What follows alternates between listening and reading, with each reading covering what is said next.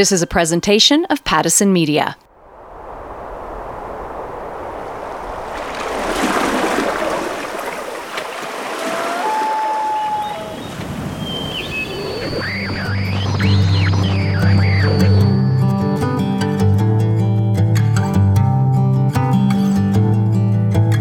Corner stores.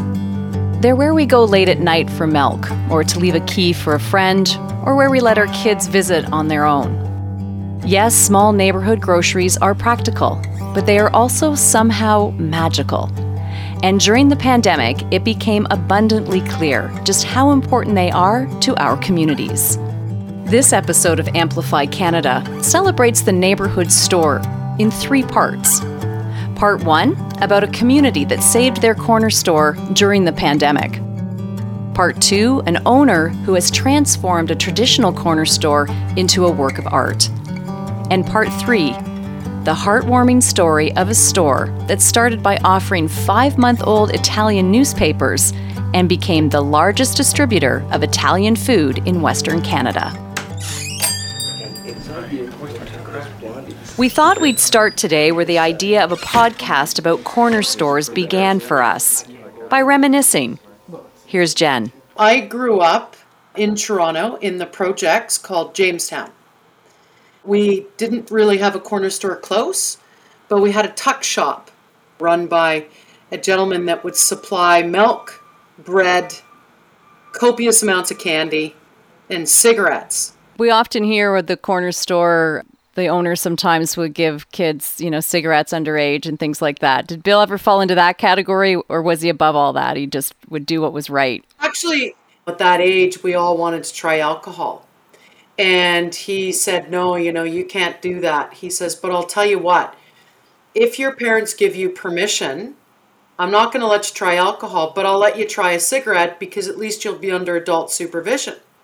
So we thought, oh my God, Bill's also cool. So we ran back and we all talked to our parents and we all tried a cigarette at Bill's and we hated it. And that was his point. He said, see kids, why bother? It's gross. Now you got it out of your system. Let's move on. What kind of candy do you want? I remember Klein's grocery store, which was a tiny little place where they had barrels of dill pickles and they made the best cherry Coke in the world. And I fell in love every time I walked into that store with another girl from school. And they never had anything to do with me. And Mr. Klein was always nice. Dawn lives on Bowen Island. Today, in my neighborhood, so in Vancouver, a corner store was developed into a corner store / cafe. And they serve coffee and French pastry, but they also have milk and cheese and bread and pasta and food that families would want for a quick run to the corner store. No cigarettes, none of that, just all healthy food. It's owned by a family. And the neighbor tried to close down this corner store because too many people gathered. Too many people sat outside and laughed. Too many people sat outside and had long conversations into the night. And so the neighbor says, I don't like this. And she petitioned to the city to shut it down and found a loophole in effectively the zoning, which meant that because they didn't sell cigarettes, that they're technically not a corner store. So absolutely true story. And the city was going to shut down La Marché Saint-Georges within 30 days. As a community, I'll be honest, we were enraged. We were like, this is not okay. We don't accept this. So I created a stakeholder group, a community group on Facebook. We got, are you ready for this? 3,000 signatures in 4.5 days. And this store exists there today. And the gentleman who owns it, his name is Pascal. He has a tattoo, only one, that says merci. And he shows that to everybody saying, I'm thanking the community for saving this store.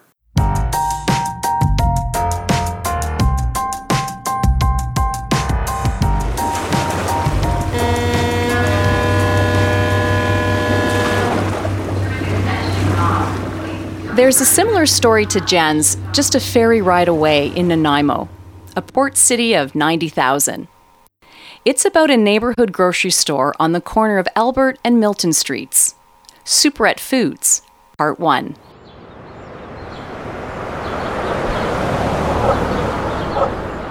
Located in a quaint, small house, the Superette has an apartment upstairs, commercial space on the ground floor, and a crawl space underneath. White wooden clapboard with red trim covers the exterior. A fruit and vegetable stand sits on the sidewalk. It was built in 1903. At the beginning of COVID, we got really busy. A lot of the bigger stores couldn't meet the demands for people that were in quarantine. And I was getting deliveries out like as fast as they were coming in. People really appreciated that. Sherry Sorensen manages Superette Foods. And then a few months in, we just kind of slowed right down. I don't really know what happened. I think it was around September, October last year. Gary and I wrote a letter and we posted it on our Facebook page just saying, hey, we're kind of struggling. Gary Negrin owns the Superette. We'll get to his story soon. This slowdown in business was experienced by many small groceries. People were again going out to restaurants. I had seen their post on Facebook that business just wasn't great and they were really asking for help from the community. I think there was something like 300 people that responded with, this place was the only place that my mom could afford as a single mom to feed us when we were young. Or when I was in university, it was the only place that I could get nutritious food. So as I was reading these stories, this sort of collection of things that meant so much to different people, I thought, well, this is something that needs to stay as a cornerstone of what makes communities communities. I realized that I didn't necessarily have the buying power to make their business last or stay, but I knew I had the ability to create a community of people to potentially increase awareness or engagement of who was going to shop there. Megan Hamlet is a neighbor and customer. Part of her work is technology related to engagement. And I'll be honest, when I came into it, it wasn't like, I'll just take my Genius and put it over here. That wasn't what that was. It was like, let's create a place where people can share all of their recipes. Maybe this can just be we can share that I spent $4 on a meal, but look how amazing it is. Maybe we're hipsters. Maybe we love a good coupon or a deal. Maybe we love to save food from going in the bin. There's that kind of Gen Z, Millennial, Gen X, let's do cool stuff with the leftovers that nobody wants, right? And so I thought it was just going to be this cool thing. We were all just going to impress each other with how cool we were. But as it started to grow, I was like, there's this 7-year-old woman that's been going there for 40 years, and she's going to share how she loves cheeses and shares that cheese with her dog. We were teaching older community members how to upload photos. A single senior uploading pictures of her dinner to her group of people. And she's got these 20-year-old punk rockers being like, that's amazing, Carol. In no time at all, the page had 2,000 followers. So people could go on this Facebook page and post their quote-unquote haul of what they got here. And this is what I got for this little bit. And this is what I made from the deal that I got there. And that just blew up from Megan Hamlet. She started up a Facebook page. That was actually, I think that's probably what, at the end of the day, saved the store. Sherry, did that cause you to be overwhelmed by customers? We are a small store with one till, and most people will just stand outside and wait their turn to come in, and they kind of chat with the people in line in front of them or behind them and make new friends. It's cool to watch. But the thing is, the neighborhood wouldn't have rallied if they didn't already love this store. A lot of the store's spirit comes from Gary Negrin, who with his brother took over the store's management in 1976. My brother and I, we followed through with our plan. About 3 or 4 years down the road, I said to my brother, I said, Dave, I says, it's about time that maybe we split. And, if you want the store, you keep the store. We came up with an agreement. It was one of those agreements that if he didn't like it, I'd have to take it. So I ended up having to take the store and buy him out. So I started from scratch again in about 1980. Gary was 25. Now semi-retired, he's owned the store for over 40 years. He remembers working from 7 a.m. when he visited the wholesaler to 9 p.m., 6 days a week. But my wife at the time forbid me to work on Sundays, so I got Sunday off. So at what point did you stop working so much? Well, over the years, it sort of consumes you. It's not that you can relax. So it never really did slow down that much until, when was it? I basically gave the store to Sherry to look after. What year was that, Sherry? What's that? What year did I basically hand the store runnings to you? Sherry Sorensen is helping a customer. She comes over. I came in 1996. I was friends with Gary before I started working here, and he was looking for help to get through a period, and I said, well, I'll help. I was going to school, and I'd never done this kind of work before, and here I am 20 plus years later. I started as cashier, and then I started working in the produce department, and now I manage the store fully and help out in the meat department. When I started working here, my kids were 4 and 6. I was a single parent, so Gary was gracious enough to let me have the kids come here if I had to work past daycare hours. And he put a TV in the office, and he built a basketball hoop out back so that they could be entertained while I was working. And that, again, is a huge, this store is a huge part of my kids' lives, too. Yeah, I watched your kids grow up right from, I think, Jelly Bean was about 4 years old, I think. Chris was about 6. They were tremendous kids. Just tremendous kids. Yeah. So he's created a pretty amazing work environment and environment for our customers and everything. It's incredible. He's a big man with a huge heart. Big heart and big fun when it comes to Gary's Superette. This is before Sherry. Okay. All the staff were outside with placards saying they're on strike, and they had me. They had me. I didn't even realize it was April Fool's Day, but they got me. So anyway, I got one of them back later on, the next year of April Fool's. My meat cutter, Spud Morelli. He was part-time meat cutter, and he was a part-time lawn maintenance and doing sprinklers and this type of thing. He loved that kind of work. Well, anyways, his old truck gave out, and he bought another one, a fairly nice shape. Older, but fairly nice shaped truck. So it's sitting in the parking lot. This is April Fool's Day. So I goes over and I make a sign and I put it on the windshield.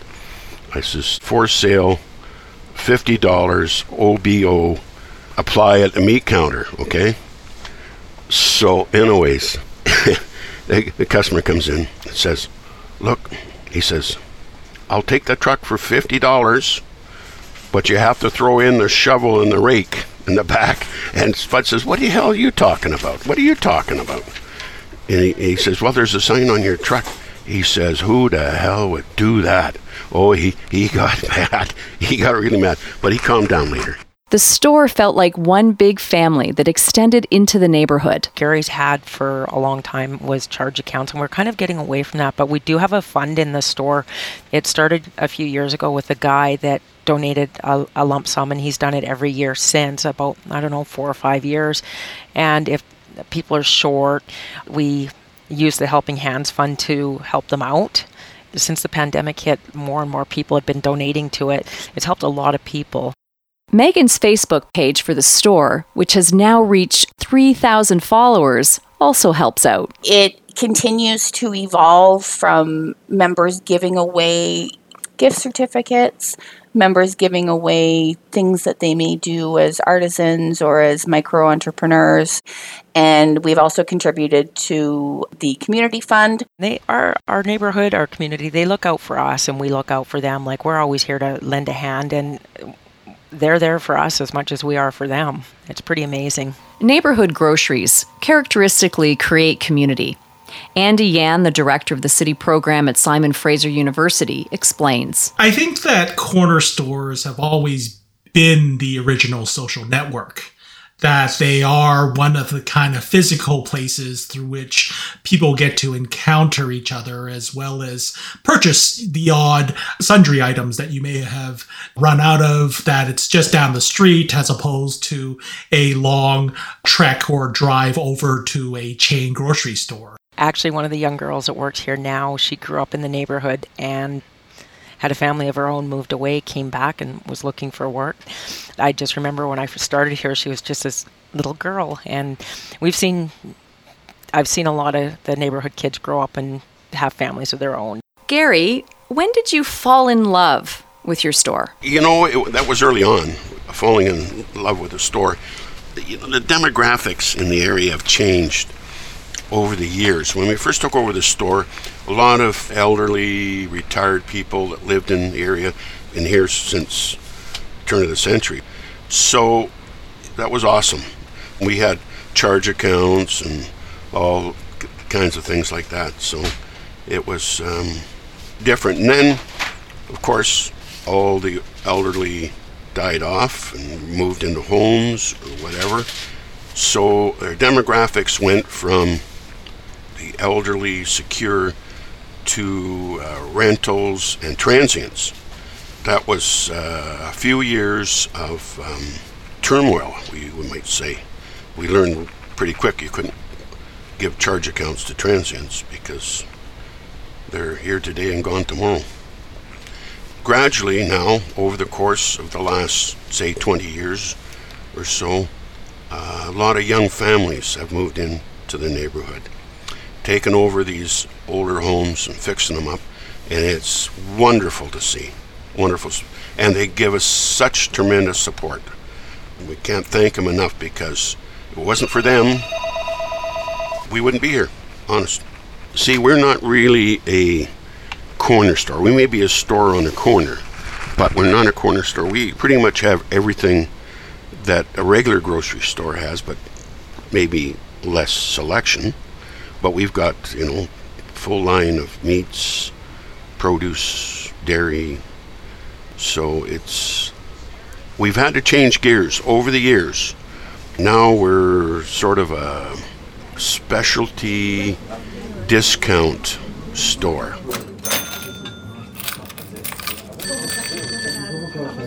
Waite's General Store. Yep, hold on. Tommy, it's your mom.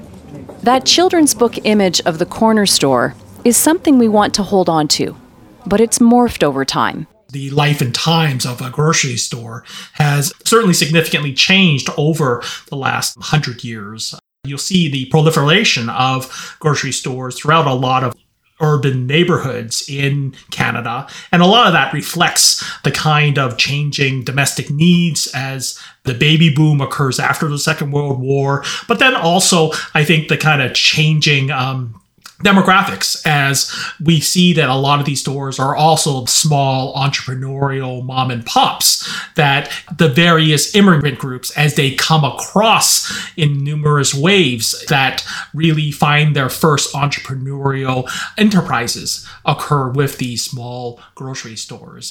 I think that part of this is going to certainly not be that cute grocery store of decades past, but then I think it's going to change and it's going to evolve. And I think that that's healthy. But yet, I think at the same time, it's also touching upon the message to city halls of really being very careful and acknowledging the role of these details within neighborhoods and how they do make neighborhoods in terms of one commercial retail function. I think to a certain degree, they're the counter towards the Amazon and Amazon Go type of elements of where things are going. Just a reminder that these stories came to us from Pattison Media's Amplify Canada project, from someone who loved the Superette and nominated it for Amplify Canada.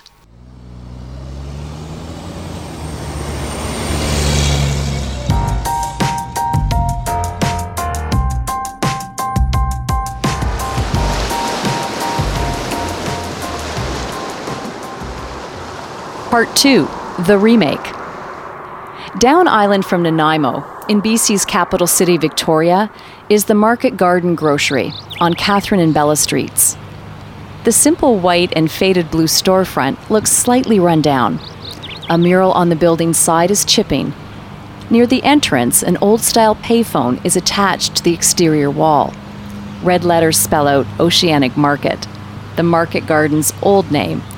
All to say, you can't judge a book by its cover. It doesn't look like much on the outside, but you step in and it's like stepping into, a different world. People are very shocked when they come for the first time because they do not expect to see, chandeliers hanging from the ceilings and grand piano and beautiful architecture. Ryan, I know you're there now. Can you describe the inside of the store? Yeah, so when you come into the store, you come into what we call the chocolate bar. And it's basically a showcase of craft chocolate bars from all over the world. Can I grab you anything? Yeah, sure, in a minute. I'm just looking. Sure. Thank you. Yeah, just let me know. You'd expect aisles in a grocery store. We've basically created rooms. So we'll have the product kind of showcased in themes per different rooms. Where you basically have a table in the center, a giant chandelier hanging from the ceiling, shelves that stretch to the ceiling. Our first main room was inspired by a ceiling in the long hall of Chastleton House in England. And it's a long barrel vault ceiling with a Jacobean sort of pattern. That was one of the kind of first features we installed into the space. And instead of people walking into the old store, they stumbled into what was a different world, where the walls were tiled, inlaid with black marble, decorative plaster friezes, constellation on the ceiling. People would literally come in, especially customers who,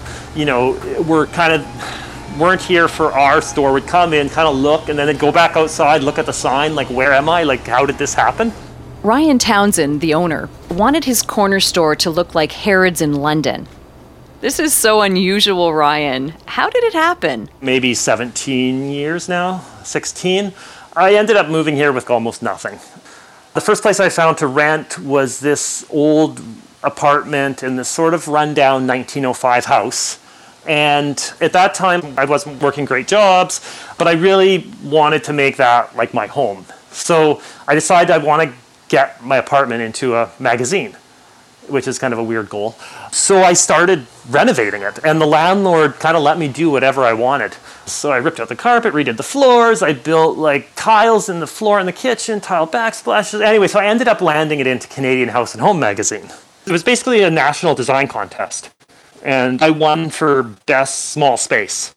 That story ended up running in almost every newspaper in Canada, from Nova Scotia to Montreal to Toronto. From that, I was really able to gain my first clients, which initially spurred my sort of career. And I think the local corner store owner read about me in the newspaper, and also, I came into the store to shop. So I think that's kind of what broke the ice of him saying, hey, do you need a workshop? Business at the corner store had declined over the years, and there was extra space in the back.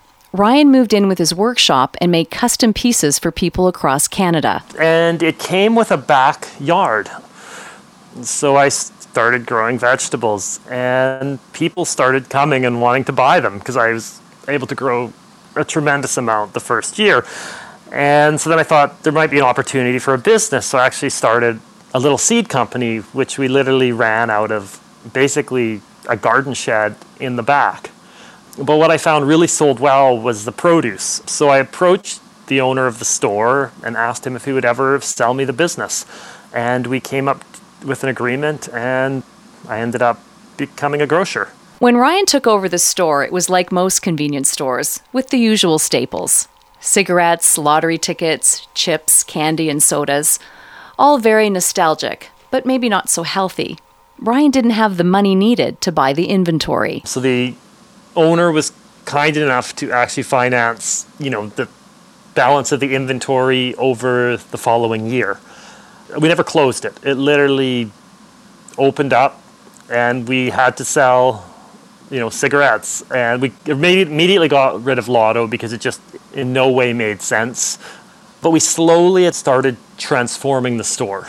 The store is 4,000 square feet, but Ryan took it down to 1,200. So at the time, Ryan, what was the clientele like? It was very much like two worlds colliding, because we were specializing in organic produce, local products, artisan goods, fine Italian imports. But then on the other hand, we have the people who are coming in for Coca-Cola and cigarettes. You have enough? Oh. Okay. Well, thank you. After 4 years and 6 months, Ryan has replaced all the old items and totally transformed the old corner store, except the exterior. Today, adaptability is important for survival, as Andy Yan explains. How dynamic being a grocery store needs to be, that it's not only selling milk and butter one decade, but then it's really touching the opportunity to sell wine and coffee on the other and prepared foods. And I think that similarly requires that type of flexibility in terms of our regulatory zoning regimes as well as approaches on business. So I think that really touches upon the importance of having that type of flexibility within the idea of how grocery stores how any business needs to change over time. But it served a very small niche of the community. We serve a much broader spectrum of the community. Everything the previous owner sold was available just down the street. There was lots of places to get it. There was nothing unique or special about the product. We brought in something that was completely different. Then when people did come in to use a store like a convenience store, you want your basic salad dressing, but we don't have craft. We have these artisanal products. It sort of forced people to try new things because there was no other option on the shelf, which really worked out well because once people try it, then they're like, wow, this is really good. Hi. Hello. How are you doing? Good, how are you? I'm from Oregon. I'm just touching base to see if you need anything. You guys okay? You might want to take a look around. I'm not sure. I'll send a little email. Yeah, perfect. Thank you so much.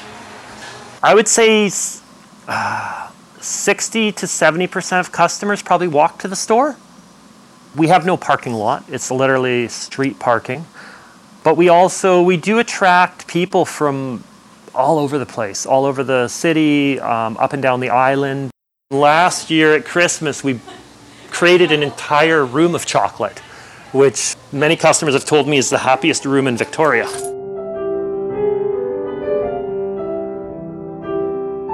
In the middle of that area, we have a grand piano. On Saturdays and Sundays from 2 till 4, we actually have someone come in and play the piano. And that was one neat feature through the pandemic was the fact that there was no live music, except for at the store, where every weekend you could come in and there would be someone playing the piano. And it's great because it echoes throughout the entire store. The grocery store is like an art installation. It's the most unexpected place. You got to break the norm. And everything about this store is not what you would expect. I'm constantly designing, and when staff see me walking around with my tape measure, they get nervous because he's like, what's he going to do now? A very important element of our store is to have that constant change and that creativity. And that's probably for me the best part of the business is the fact you're bringing a lot of happiness to a lot of people. And I really like that.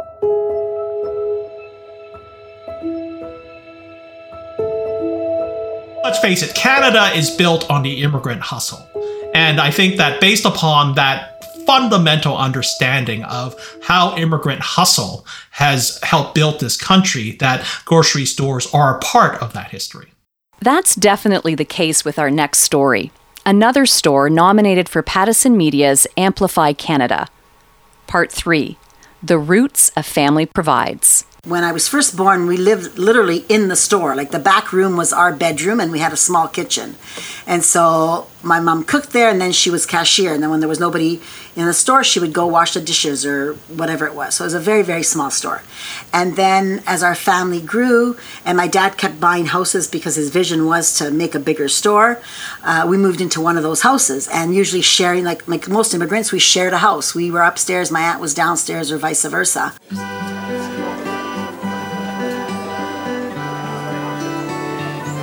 Across the street from Giovanni Caboto Park in Edmonton's Little Italy is Spinelli's Italian Center Shop. It's a proper-sized grocery store now and includes a cafe with sidewalk seating. But in 1959, when Frank Spinelli started out selling Italian newspapers, chocolate, and pop, it was tiny. A 7-Up sign hung above a marquee with the shop name and the fringe of a red, green, and white awning. Now Teresa Spinelli runs the family business started by her father. He came from Salerno, Italy, as a young man to work in the Yukon silver mines. But his life soon took an unexpected turn. He unfortunately had a very, very severe accident and broke his back. And the nearest hospital was Edmonton. So they shipped him here. He spent the next year and a half in traction. They would spin him around every 24 hours. There was no welfare. There was no unemployment insurance. There was none of that stuff. So it was a very, very difficult time for my dad.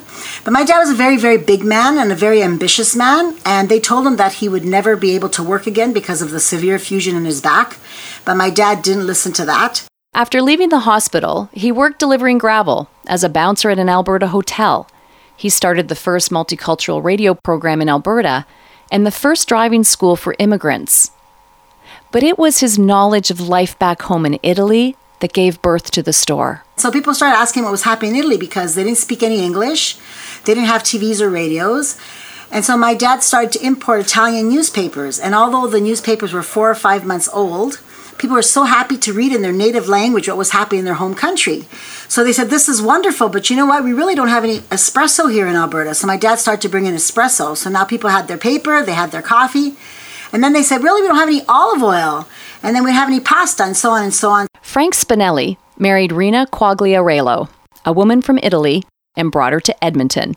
Teresa was born a year later. He sold newspapers, cigarettes, and he had a small deli. Really, those were the main things that he sold. They quickly outgrew that, so then they had to build a bigger store. And my dad was very proud and very happy to be in Canada, but he was very tied to his country. He was very patriotic, and he wanted to bring the best of Italy to Canada. And he really wanted to make Edmonton and the street that we're on like a Little Italy. And actually, it is now Little Italy. Edmonton's Little Italy has changed over the years, just like the Italian Centre. The store that we're in now replaced that store, and then that store was demolished and we just kept growing bigger. There's still Italians that live in this neighborhood, absolutely. Not as many. Of course, before there must have been hundreds and hundreds of families. Now, maybe there's 20 families. I'm very tied to the community. I live here in the inner city, so a lot of inner city kids are at my house like from 9 in the morning till 11 o'clock at night every day.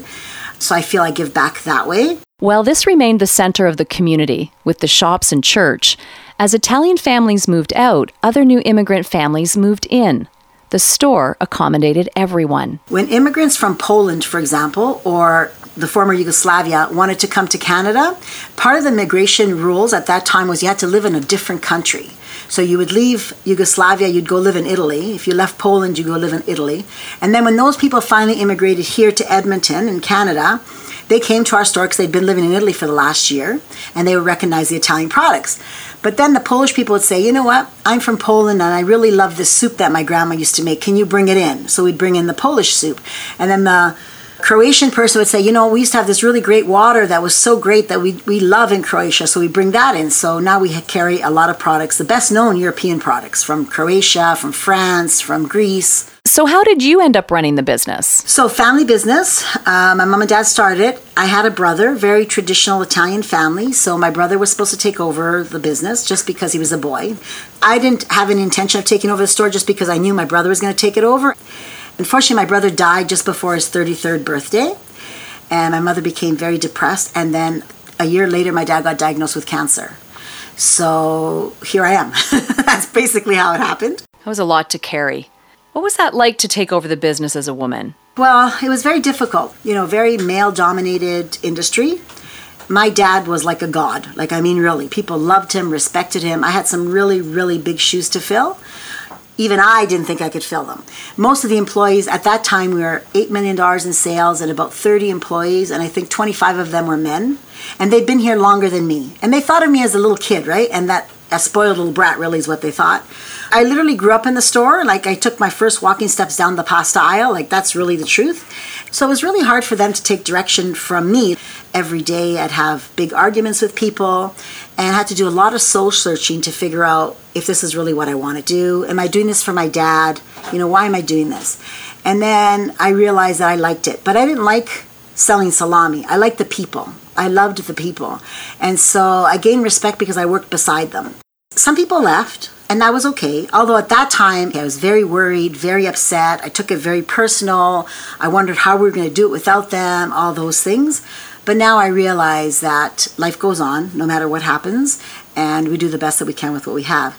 So when I took over, we were 30 employees, $8 million in sales. Today, 20 years later, we are going to be a $100 million company by the end of this year, and we have 652 employees. But I didn't do this. It was not me, seriously. It was my team.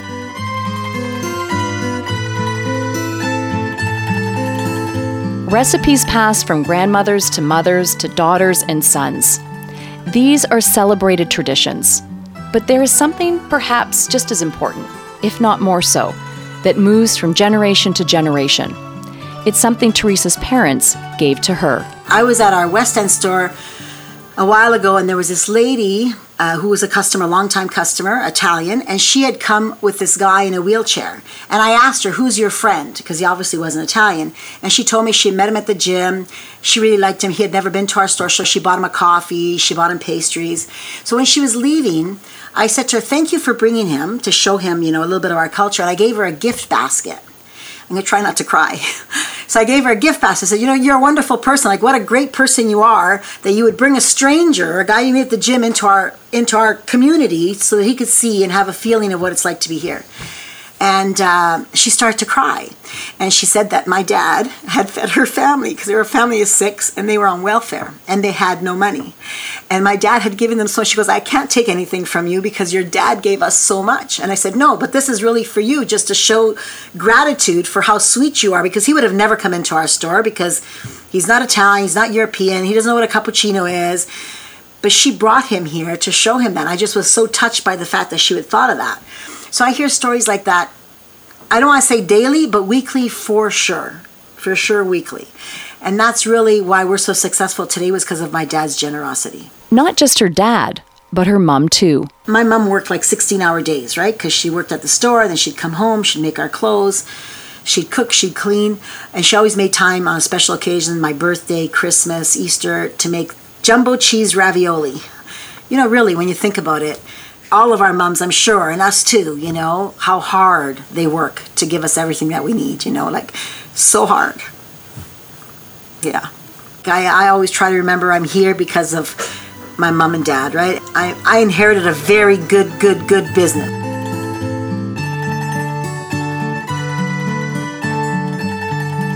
Remember Megan and the Superette from part 1? The first corner store that isn't really a corner store? Well, she sort of sums up the memory-making part of neighborhood groceries, bringing us full circle to where we began with nostalgic stories. The Superette is the one place where I will park in the car and I will say to them, you both can go in and you can pick whatever treat that you want. And it's the one place that I let them go in by themselves, because my daughter's 9 and I'm parked right outside, but I know them all very well, right?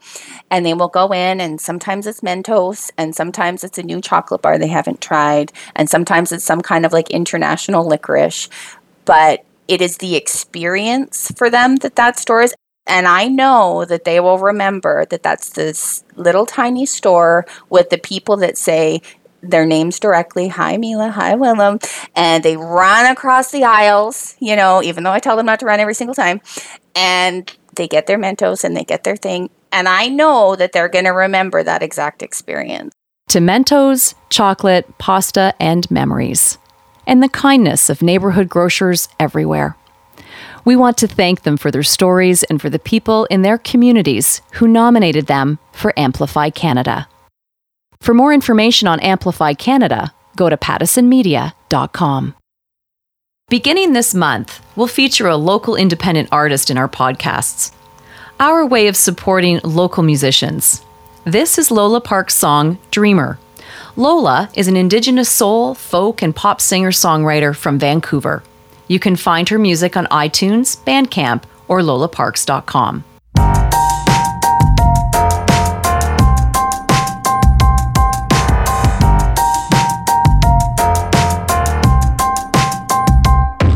I'm a dreamer, 'cause I like to dream.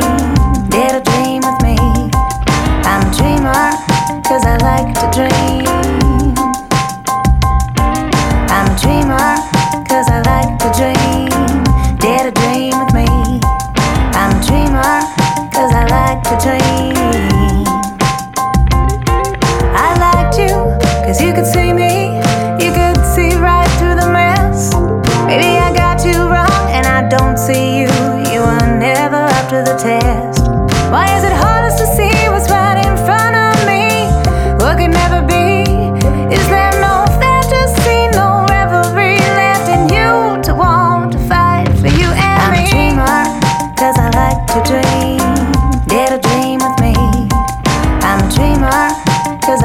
to dream.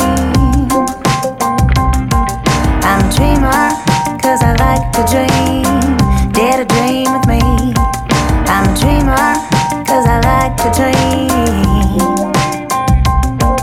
Are you not enlightened? Not the bold, shiny spirit I've been waiting for. Are you not my match?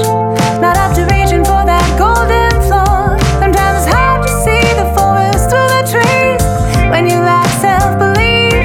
Is there no fantasy, no revelry left in you to want to fight for you and me? I'm a dreamer, 'cause I like to dream. Dare to dream with me. I'm a dreamer, 'cause I like to dream. I'm a dreamer, 'cause I like to dream. Dare to dream with me. I'm a dreamer, 'cause I like to dream. You fight, fight, fight for yourself. Why don't you fight, fight, fight for me?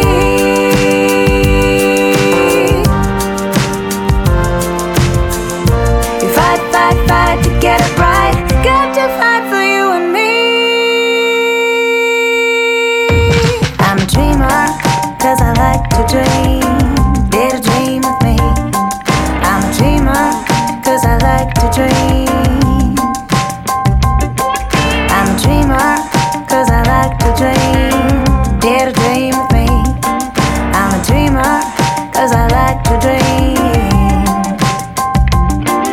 I'm a dreamer, 'cause I like to dream. I'm a dreamer, 'cause I like to dream. I'm a dreamer, 'cause I like to dream. I'm a dreamer, 'cause I like to dream. I'm a dreamer, 'cause I like to dream. I'm a dreamer, 'cause I like to dream. Beginning this month, we'll feature a local independent artist in our podcasts, our way of supporting local musicians. That's Dreamer by independent artist Lola Parks. You can find more of her music at lolaparks.com or on iTunes and Bandcamp. Till Thursday. This is a presentation of Pattison Media.